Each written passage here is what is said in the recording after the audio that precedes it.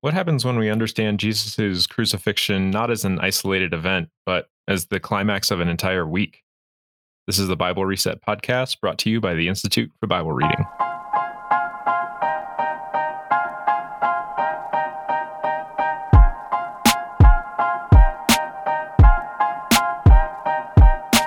Welcome to the show. I'm Alex Goodwin, joined by Paul Caminiti and Glenn Powell.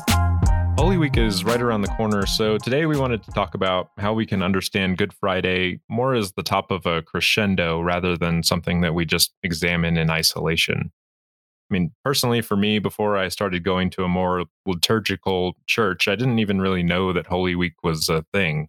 Growing up, my church recognized Palm Sunday, of course, where Jesus rode into Jerusalem, but then we just sort of fast forwarded across the week to Good Friday and to Easter. So once I started to understand the events of the week and digging in and just finding out more about the symbols and the theology and all that sort of stuff behind Jesus's actions, I feel like the cross and the resurrection just took on so much more meaning than I even expected them to have. I think that's right, Alex. Many Christians, probably us included, have a habit of reducing Good Friday to kind of a single phrase. Jesus died for my sins so that I can go to heaven and enjoy eternity, with my family. And Glenn, early on when we started talking about this, you introduced a phrase that I really love. And you said, while the cross is certainly not less than that, it's also so much more.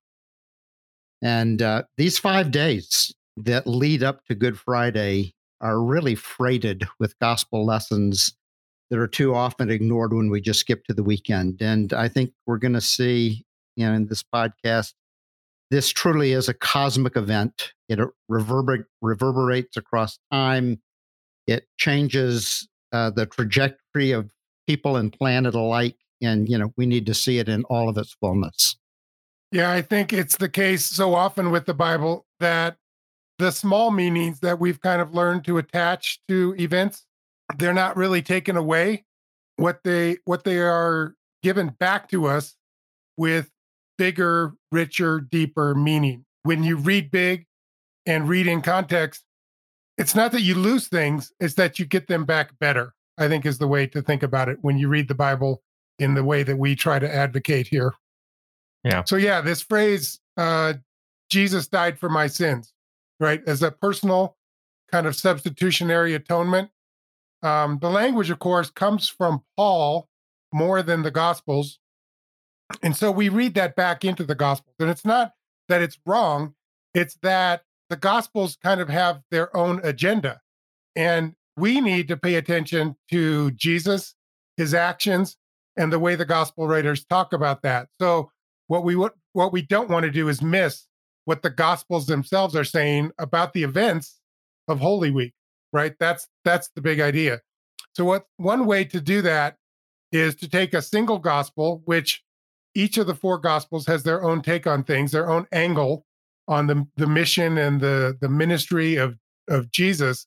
What we want to do is take one gospel and kind of follow Jesus through Holy Week so that we can get the ideas that gospel writer is saying, this is what Jesus is thinking and doing as he heads toward his crucifixion on Good Friday.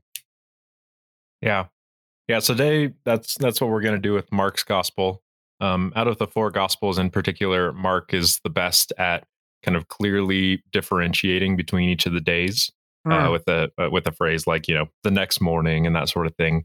And then he packs all the events and the meaning of the day, obviously, into that day. So that's what we're going to do. We're going to go through each day, kind of say the phrase that he introduces it with, if readers or listeners want to follow along, and just kind of unpack the crescendo until Good Friday. So obviously, Holy Week begins on Palm Sunday, and it starts out with this phrase as Jesus and his disciples approach Jerusalem. So Mark's kind of setting the stage. This is the setting of the week where a lot of the events are going to go down, and there's this event that most of us are familiar with that's known as the triumphal entry. Jesus enters Jerusalem to a whole bunch of fanfare, riding on the back of a donkey, The streets are crowded with people praising him. Saying things like, "Blessed is the one who comes in the name of the Lord." Then there's also this phrase that I kind of often overlook: "Blessings on the coming kingdom of our ancestor David." I'm like, okay, Mm. what all is going on there, Glenn? Yeah, that's so interesting. I think, first of all, we have to remember what gospel we're in. In the Gospel of Mark, this thing called the Messianic secret has been a big deal. So, all throughout the gospel leading up to this moment, Jesus is always, performing these amazing actions, healing people, forgiving sins, right? Casting out demons. And the demons are saying, I know who you are. You're the Son of God. It was a messianic title. And Jesus is telling them to be quiet. Or Jesus Hmm. heals somebody and they want to go tell everybody. And he's like, no, don't tell anybody. Right. Hmm. He's like all hush, hush. And so the idea that Jesus doesn't want his messianic status revealed too early is the background. But now he comes into Jerusalem as king, and it's like the moment has finally arrived, and Jesus is pulling out all the stops to say, okay, now let's have it out. The religious leaders and myself have a different vision for Israel. Now I'm openly claiming to be Israel's king, the Messiah. So this is something that he's tried to hush hush throughout the gospel, and now it's all out there. And so for a Jewish person in the first century, the background would have been Saul rode a donkey, Solomon came into Jerusalem on a donkey, Judas Maccabeus in the book of Maccabees comes into waving palm branches after winning a victory over Israel's enemies. So there's all this kingly background already that Jewish people have in mind. So when they see Jesus willingly and openly entering Jerusalem as king, they're like, okay, this is his moment. We've heard about this wonder worker walking around doing these amazing things, telling us these amazing stories. Now he is finally openly declaring himself to be king. And I think just one more piece of background. It's really important, I think, for the Jewish expectation of their real, authentic king, which Herod was not viewed as an authentic king. They thought the real king will rebuild or cleanse the temple, which is why Herod had a temple project going, because he was trying to validate his own status as a legitimate king.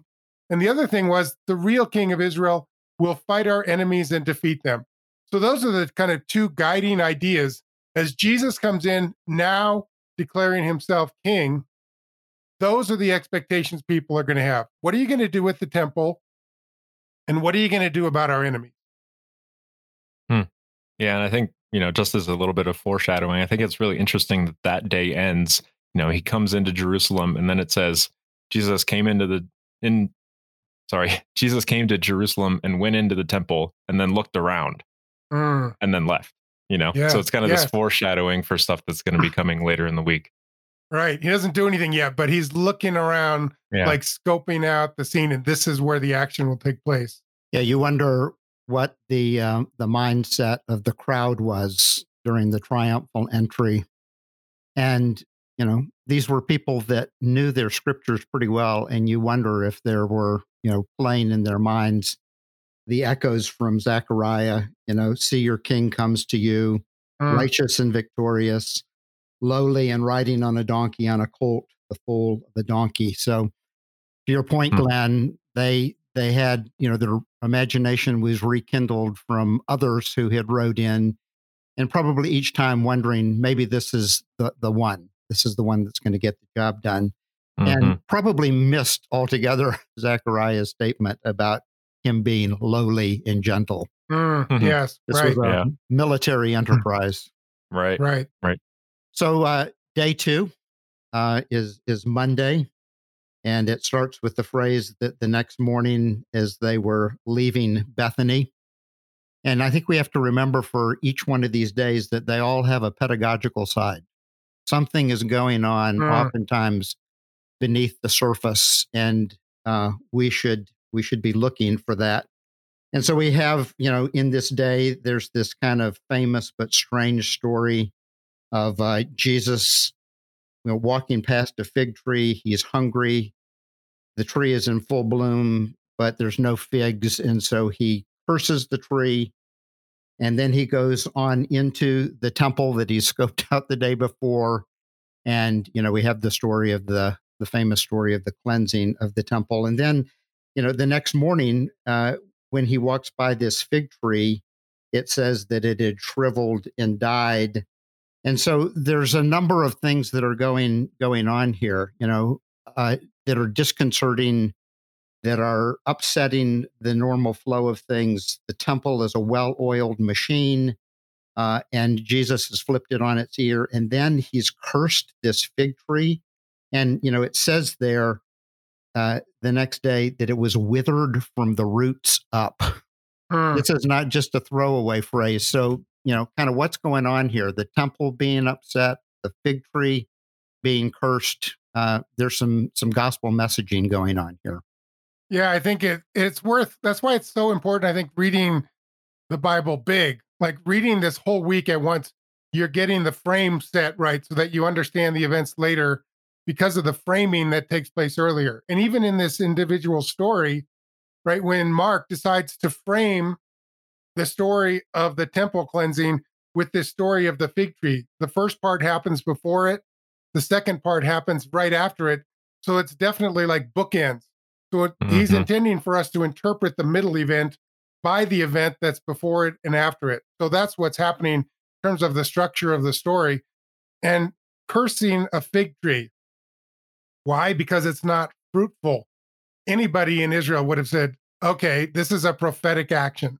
This is the kind of thing Isaiah talked about, Israel being a vineyard, not producing the fruit that God is looking for. That's regular language in the prophets. So Jesus is saying the fig tree, it's not just about a fig tree. It's about Israel. It's about the temple. The temple is not producing the fruit that God was looking for when the temple was built. Israel is not producing the fruit that God was looking for when he called Israel. And so therefore he goes into the temple, and it's not just this cleansing of the outer court, which was, by the way, the court of the Gentiles, where Gentiles were supposed to be welcome to pray. And so the vendors are setting up their stalls and selling and buying out there in the court that was supposed to be a place of prayer for the nations. That's where it happens. But I think it's probably more than that, just cleansing that area. I think it's kind of an enacted parable of the temple's coming destruction. And Jesus will talk about this more explicitly later in the week, but he begins by a prophetic action that says, I'm intending to disrupt the function of this entire complex of the temple. He's saying it's not going to keep running the way it's been running. So this is his action. One of the things expected of the Messiah, or Israel's true king, is to cleanse and or rebuild the temple. So he's just announced by his action that the temple has to be destroyed. So the question is, will he rebuild it? And how will he rebuild this temple? And the cursing of the fig tree says, I'm not going to put up with an institution or a nation that isn't producing fruit in keeping with the righteousness of God, a nation that won't repent. And so he's starting out the week announcing his intention as king, but what he's going to do. All right, so we move on to Tuesday, which Mark introduces with the phrase the next morning. So clear enough. And Mark actually spends more time, I think, describing the events of Tuesday than on any other day. There's these extended kind of teachings and parables and confrontations with Jewish religious leaders at the temple, veiled predictions of the temple's destruction, or maybe explicit predictions of the temple's destruction. So what's Jesus trying to do here with his interactions at the temple? Yeah, this is really the biggest day of the week, right? Jesus has extended confrontations with Israel's religious leaders.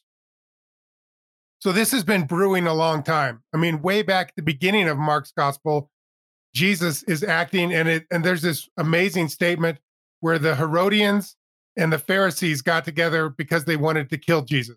And that happened early. Well, number one, Herodians and Pharisees don't usually work together. They're not on the same page. Followers of King Herod and Pharisees were on completely different pages in terms of a vision for Israel, but they're united in their opposition to Jesus. So here, this conflict that's been brewing throughout the entire gospel comes to a head. And Jesus takes on Sadducees, the official kind of guardians and keepers of the temple, the ones who were Israel's representatives with Rome, the unofficial leaders called Pharisees, who were kind of self appointed guardians of Torah keeping in Israel, scribes, right? All these different leadership groups that kind of everybody knows they're running the show in Israel. Jesus confronts them one by one and says, "You have not been producing the fruit that God's looking for."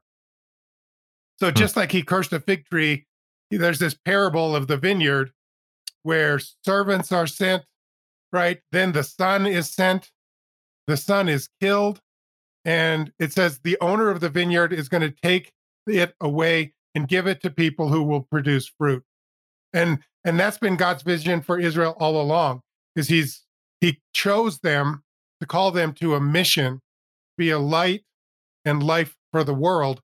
And that's what God is not seeing, the owner of the vineyard. So Jesus is following up day by day and reinforcing the same message. The temple is not doing its job.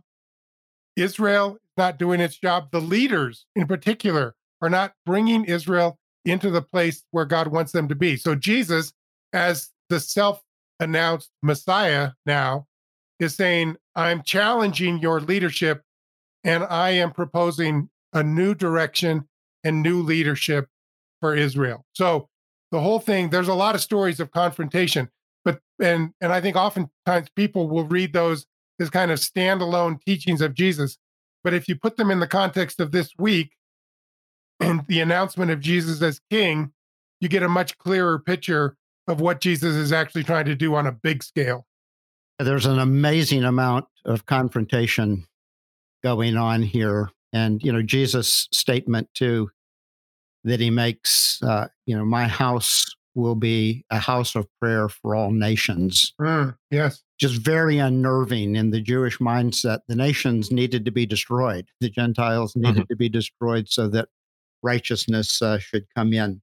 So we come to Wednesday, and it begins with this phrase. It was now 2 days before Passover.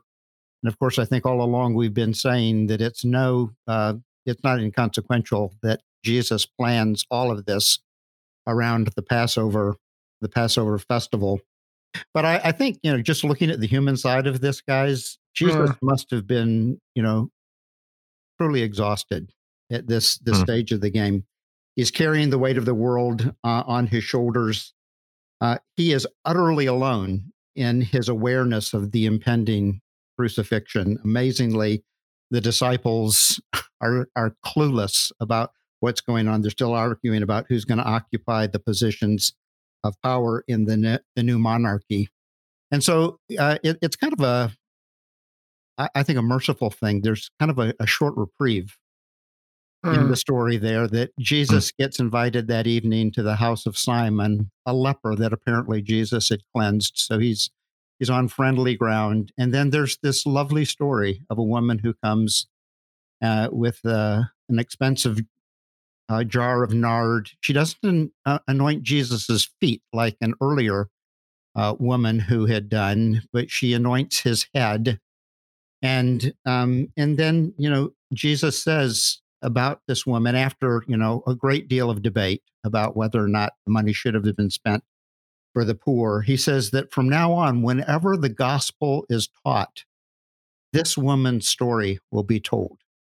And I love that. The gospel, this is what we're saying in this podcast, the gospel is a bigger story than just these singular events. It's a richer story. And, there's actually intimations here too, that as Jesus is introducing his new kingdom and this coronation, everything is going to broaden. The Gentiles are going to be included, and women are going to be included. Their stories were never told, in ancient history. So what Paul, says later more didactically, in God's new community, there's neither male nor female, rich or poor, et cetera, et cetera. Jesus says the same thing, but, in the context of a story. So anyhow, it's a climactic day, but there's some reprieve for Jesus at the end. And then this is the moment too in the story where there's the hinge. Judas walks out with the intention of betraying Jesus. And so we have these two characters, one who has adored Jesus and poured oil on his head, and the other who's been with him for all these years is now going to turn against him. And this is really kind of the world's choice, isn't it? It's one or the other, either adoration or betrayal. Yeah, and I think that's exactly right. And I think there's a couple things going on there. One is clearly this day shows us that the events of the week are centered on Jesus himself and what will happen to him. You know, he's either anointed in adoration or he's betrayed. And Jesus is the center of this story. So this story that Jesus starts with is about Israel and Israel reaching the fulfillment and the calling that God has for Israel. But it comes down to Jesus. And it's apparently the story of Israel hinges on the story of Jesus. What happens to Jesus is what will happen to Israel. It's really interesting how that story of the anointing, again, is bookended. So right at the beginning of that day, it says, because of the confrontations of the previous day on Tuesday, the religious leaders get together and say, this is enough. We have to kill this guy. While he's here this week, we have to secretly get him and get him off the stage. We're done with him. Then you get the story of the woman anointing Jesus. And then at the end of that, you understand how it's going to happen. Judas goes out with the intention of betraying Jesus. So the stage is being set for the events of the end of the week. And now we're getting a bigger picture of how Jesus himself is at the center, and we see where it's going.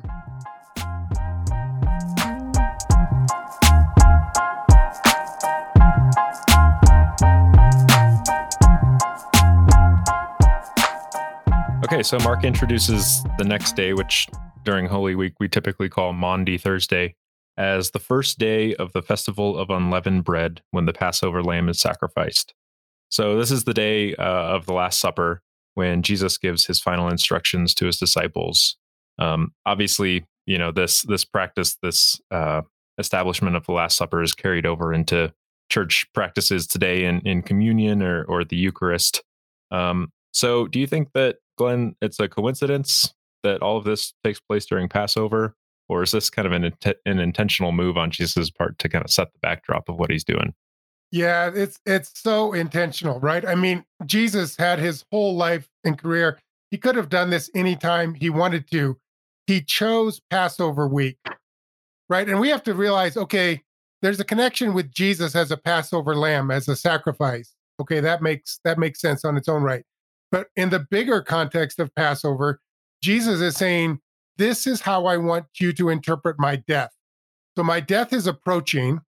He talks at the meal about being betrayed and that someone right there who's with them is going to betray him. He's been anointed for death the day before. He's had conflict with the leaders. So what Jesus has done in both his actions and now in his words, by choosing Passover itself as the way to interpret his death, is saying, my death is the great liberation event. It is a freedom event. And yes, atonement is a part. Come back to our opening question. Jesus died for my sins. Atonement was always a part of the Passover event, right? In the first Exodus, there was a sacrificial system revealed to Israel that would allow them to be in the proximity of God in the tabernacle who had come down to live with them. So there was forgiveness of sins and there was atonement. So that's right near the heart of it. But the overall event is a liberation event. It's a freedom event, taking you from bondage into freedom and into a new promised land. So there's a new Exodus thing happening here. And by Jesus picking Passover as the way to interpret what he's about to do is a way of saying, this is a battle. This is a battle against the powers that are holding my people captive. It's not Pharaoh this time. That is to say, it's not Rome. I'm not here to fight Rome. I'm here to fight the deeper enemies that are holding people captive, sin, death. And so this new Exodus is bigger, greater, deeper than the first Exodus. And that's the way we have to think about Good Friday then when it comes, is that Thursday Maundy Thursday, the Last Supper, gives us the tools for rightly interpreting in all its splendor and multifaceted glory what happened when Jesus went on the cross. Thursday is crucial, and we can't separate these things, but we have to see Friday in the light of a Passover event and everything that means. We're familiar with the Good Friday story. It's where we most often take up. Jesus obviously is dragged out of the Garden of Gethsemane to a mock trial, an immoral trial done privately. It's a sham. And eventually, they convict Jesus. He's taken to Pilate. And then he's crucified mockingly as the King of the Jews. That's the sign that Pilate has hung up over his head, Jesus of Nazareth, King of the Jews. Little, I think, does Pilate know that he's contributing to the prophetic and the gospel message. So just as Jesus said earlier, if the people don't praise me, the stones are going to cry out. And even Pilate's going to, he doesn't know it, but unwittingly, he's saying, yes, this is the one. This is the world's long-awaited king. Yeah, and it's interesting, the two different trials, I think it's important to keep those clear as separate things that are happening. Jews had a trial, and because in Torah it talks about the people that they can put to death are false prophets. So that's in the Torah. That's in Deuteronomy. So they convict Jesus not so much of being a false king, but of being a false prophet, so that they can bring Torah in to say the only thing that's appropriate to do with a false prophet is to put them to death. And then, of course, they don't have the ability, the legal authority to put someone to death without Rome's approval. So they have to go to Pilate for another trial, but there the charge changes. Pilate couldn't care less about false prophets and Torah. So here they have to switch it to, he claims to be a king. So it's the messianic title that comes into play in the Roman trial. Okay, so the next day is Saturday, the seventh and last day of the week, also known as the Sabbath day, and you have all these. It doesn't spend a lot of time talking about that, of course, because Jesus is lying in the tomb. But there's all these echoes of the creation story, right? Where on the seventh day, God rests, and on the seventh day of this Holy Week, that's when Jesus rests. So it's this crazy just symbolism overlap between kind of the founding of the world and, as we'll see on the eighth day, on the first day of the new week, kind of some new world, no, not new world, but you know what I mean, new creation kind of implications there. Yeah, exactly. And so the story just keeps getting bigger, right? Yeah, it's Jesus, right? But this Jesus story is really an Israel story. But Israel's story has to do with the whole world. The whole choice of Abraham's family was about God bringing blessing back to his entire creation, to all peoples, it says in the call of Abraham. And so now, at the death of Jesus, we're seeing that a new Israel story, a new Exodus is taking place. And all of that is in service to a new creation story for everybody. The court of the Gentiles has been cleared. Women have been honored.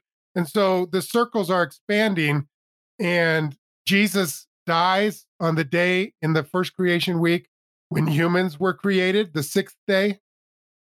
He rests in death on the seventh day.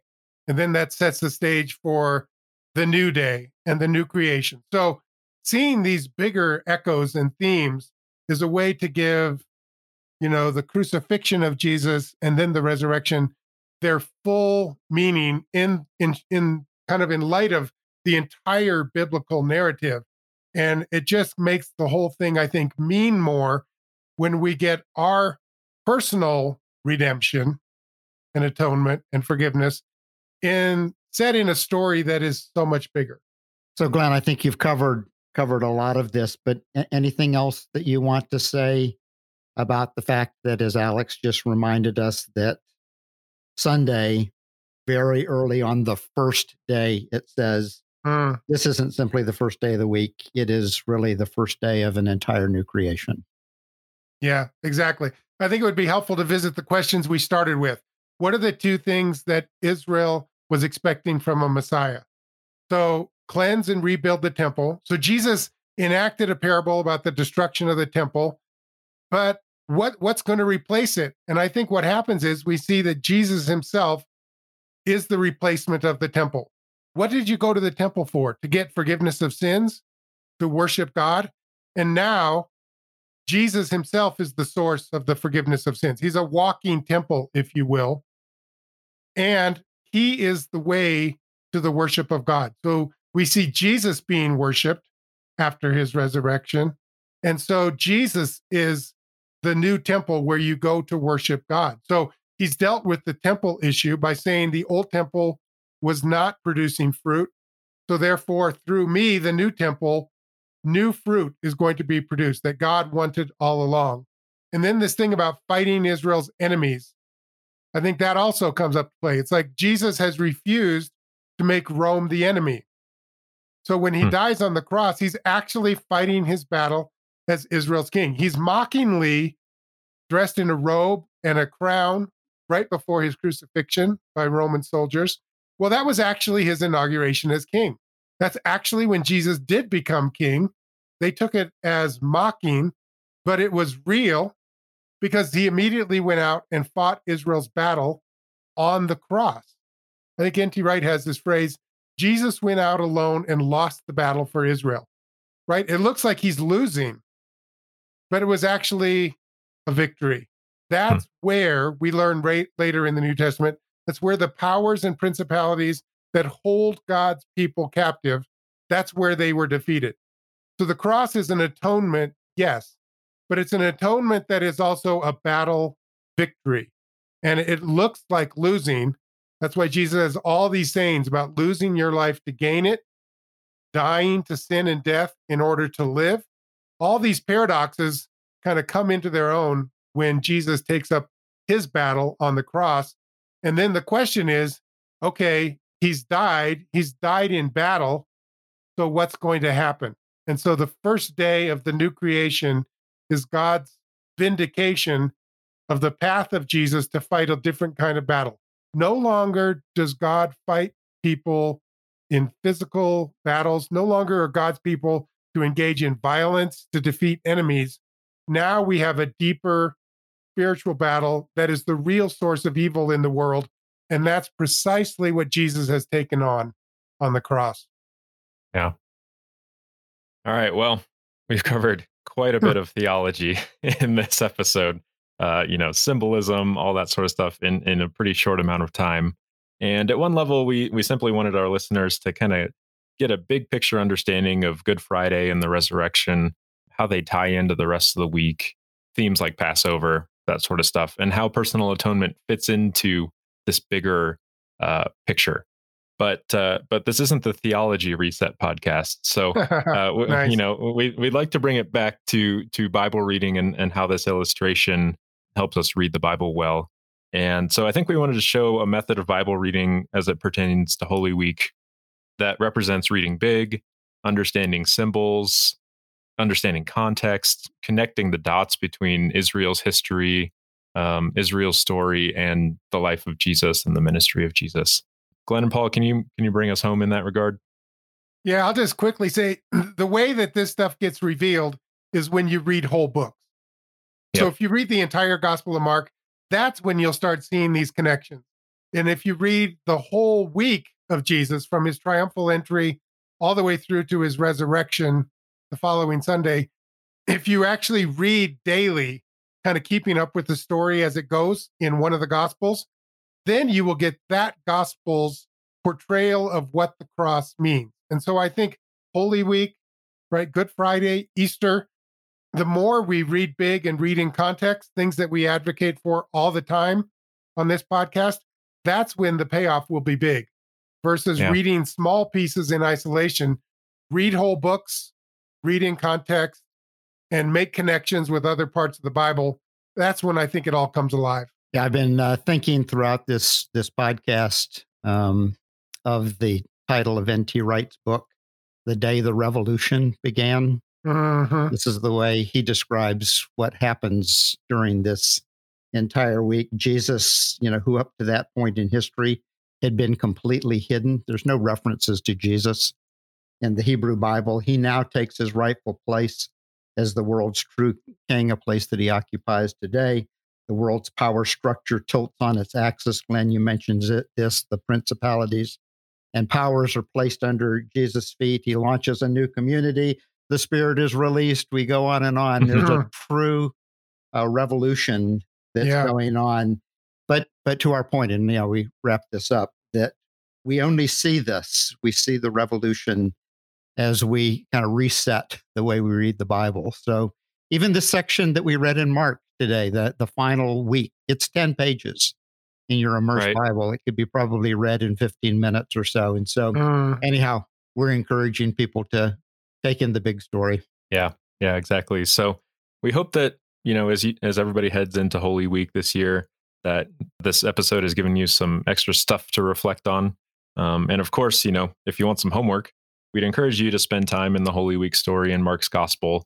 Perhaps, going day by day, just read that day's events on the day of Holy Week and just kind of sit in them, marinate in them. And then by the time we get to Good Friday, you're kind of where Mark wants you to be in the story as he's brought you along. So that's going to do it for this episode. If you'd like to support our work at the Institute for Bible Reading, you can join Changemakers, which is the community of donors who have pledged $20 a month or more to help us change the way the world reads the Bible.